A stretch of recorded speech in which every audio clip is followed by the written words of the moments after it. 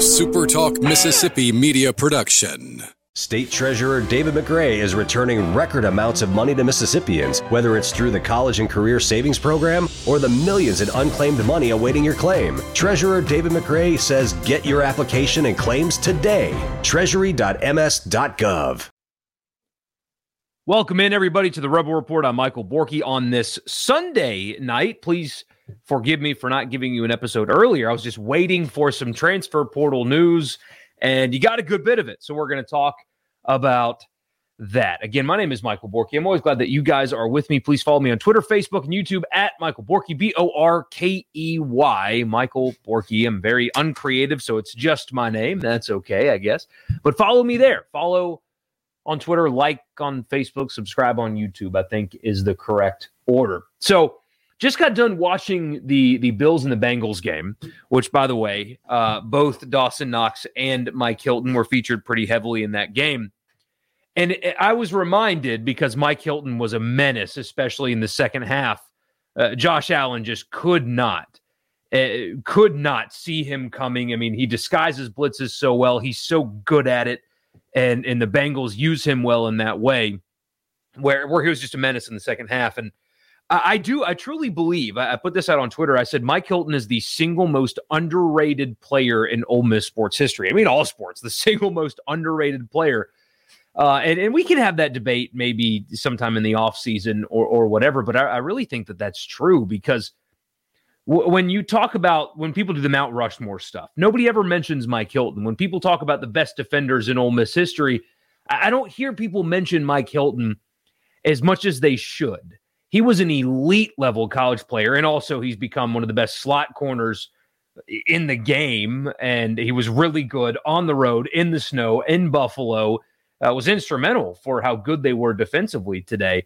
But he was an elite level college player, because I had some replies that said Dawson Knox, and my reply back was, it's not his fault, really, but he was not productive in college the way Mike Hilton was. I mean, I will never forget how good he was in college. He seemingly was always in the right spot, and when he was in the right spot, he was always making the tackle, just a sure tackler, always in the right spot, and physically didn't belong on the field, right? 5 foot nothing, 100 and nothing does not belong playing in the secondary in the SEC, and yet Mike Hilton did it. Pound for pound, one of the best defensive football players in the history of Ole Miss, and I think that he belongs in that conversation of best defenders of all time at the school, and I don't know if enough people have that conversation.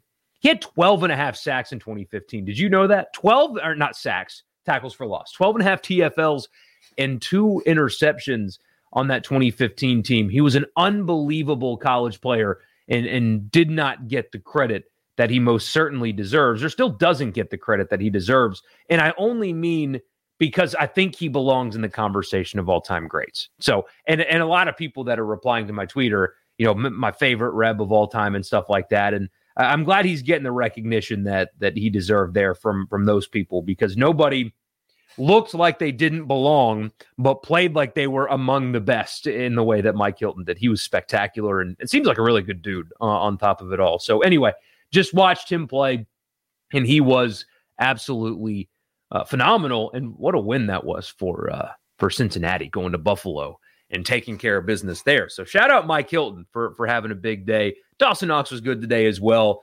Incredible scenes there in Buffalo. So Sam Williams playing literally right now.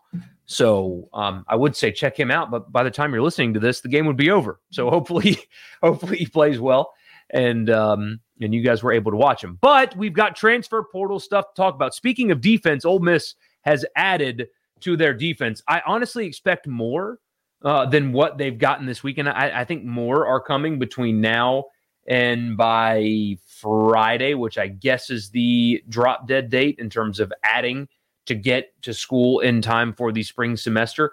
I think that is Friday.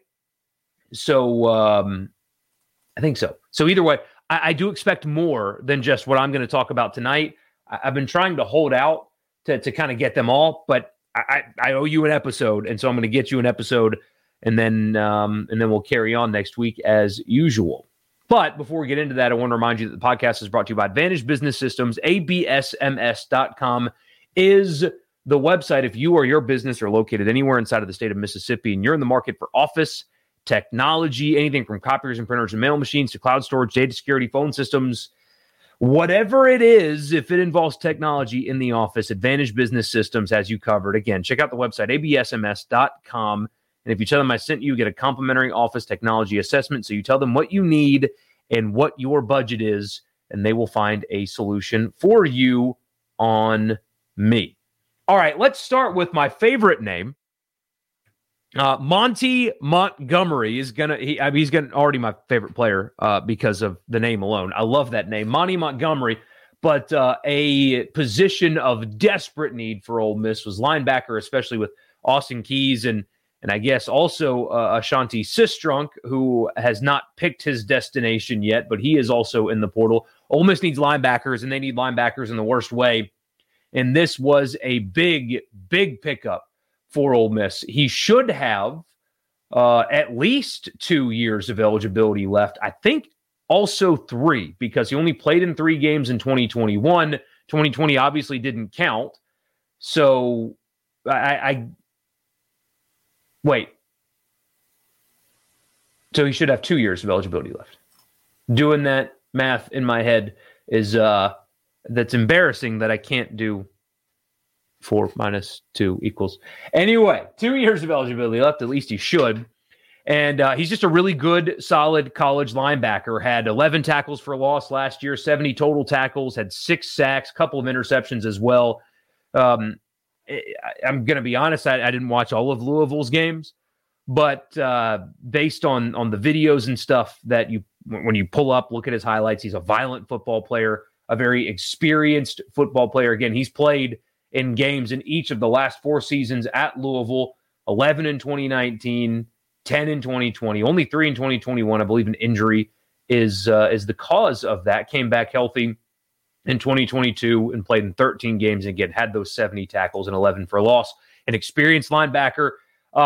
He's a little undersized in terms of height. He's 5'11", and he's not like 6'4", 240 or whatever to plug the middle, but a very experienced, very talented, good, solid linebacker and a really good pickup in a position that they absolutely needed, and also a really, really, really cool name. So Monty Montgomery is Ole Miss's latest linebacker pickup. That is 2 for them so far. I know they're working on some others, but they needed them, and they got them. So that's a good start. People keep asking me, and I say people, more like 2 people have asked me, what kind of defense Pete Golding is going to run. And I don't know the answer to that. I don't know if anybody truly knows the answer to that. I think personnel is going to dictate it. I would assume they want to do some 3-4 looks if they have the personnel to do it, because they did some of that at Alabama. They did some 4-2-5 at Alabama. It was pretty multiple because they had the personnel that basically allowed them to do whatever they wanted. So what it's going to look like at Ole Miss, I have no idea. But I do think the personnel is going to drive that decision-making for whatever that's worth.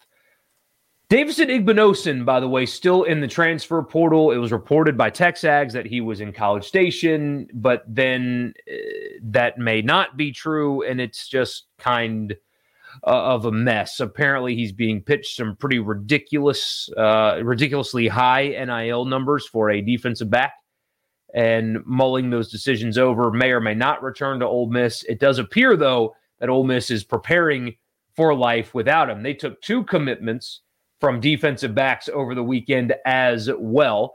Deshaun Gaddy from North Texas, he has been mentioned a good bit, actually, a lot when it comes to Ole Miss and stuff like that. He's a all-conference caliber player, was really good at North Texas. Somebody asked me if there was going to be a grade situation. I don't know where that's coming from. May or may not be true. I have no idea. I would like to think I'm usually clued in. Apparently not on that, because I have no idea whether or not it's true. But apparently people are asking, and I wish that I could give you a better answer. But either way, a talented defensive back for sure. He's had 149 tackles so far playing college football. He's been at North Texas for a pretty significant amount of time now. But he did commit to Ole Miss over the weekend, and an experienced good pickup at the defensive back spot in light of Igbinosun and Miles Battle assumingly being gone. Also, another one, this just broke. Neil McCready was first on this one. Zamari Walton, who's a 4-year starter at Georgia Tech, just committed to Ole Miss tonight. Also a defensive back and a 4-year starter from Florida. He's a long defensive back. He's 6'3". Ole Miss obviously saw him up close in person. And you want to talk about experience. Again, a 4-year starter at Georgia Tech. He has only has 3 interceptions in his college career, but is an experienced, very experienced player, somebody that they were in hot pursuit of. And he hit the portal right as it was closing, basically. But Ole Miss went in hot and heavy on him because they need defensive backs with the aforementioned departure of Miles Battle and Davison Igbinosun. So they go into the portal, and the eligibility thing, it's more of a 1-year rental. But when you can get a guy that started 4 years at the Power 5 level and you've gotten to see up close in person, you certainly take it. And that's also a big pickup for Ole Miss. Zamari Walton, again, from Georgia Tech, the defensive back. So that's 2 defensive backs over the weekend for Ole Miss. If you're going to lose guys, especially good guys like Igbinosun, replacing them with somebody with this kind of experience is always a good thing. And lastly, there's more portal news. Jamon Gordon hit the portal and then the next day withdrew his name from the portal. Of course, the defensive lineman originally from Meridian, went to Auburn, then went to junior college, if I remember his story correctly, came back to Ole Miss, hit the portal or was going to hit the portal, chose to withdraw his name from that, and Ole Miss needed that because depth on the defensive line is a concern, just like depth at linebacker. So having him back, he was certainly a useful player last year. I wonder what those conversations were to keep him around, but either way, they were able to keep him around, which, of course, is a good thing. So the portal giveth to Ole Miss this weekend 3 pickups and then 1 retainment, all on the defensive side of the football. I don't think they're done, but that is the latest as we have it right now on this Sunday night. So there you go. There's your portal update of the day. A quick one, but I'm sure you guys appreciate that. Just quick update. Those are the 3 plus Gordon. And then there will be more. I expect there to be more by the end of the week. So we'll talk about those when those come. In the meantime, enjoy your football if you actually are watching this before the game ends. And I'll talk to you guys again probably Monday night, somewhere in there. So thank you, and I'll talk to you again soon. A SuperTalk Mississippi media production.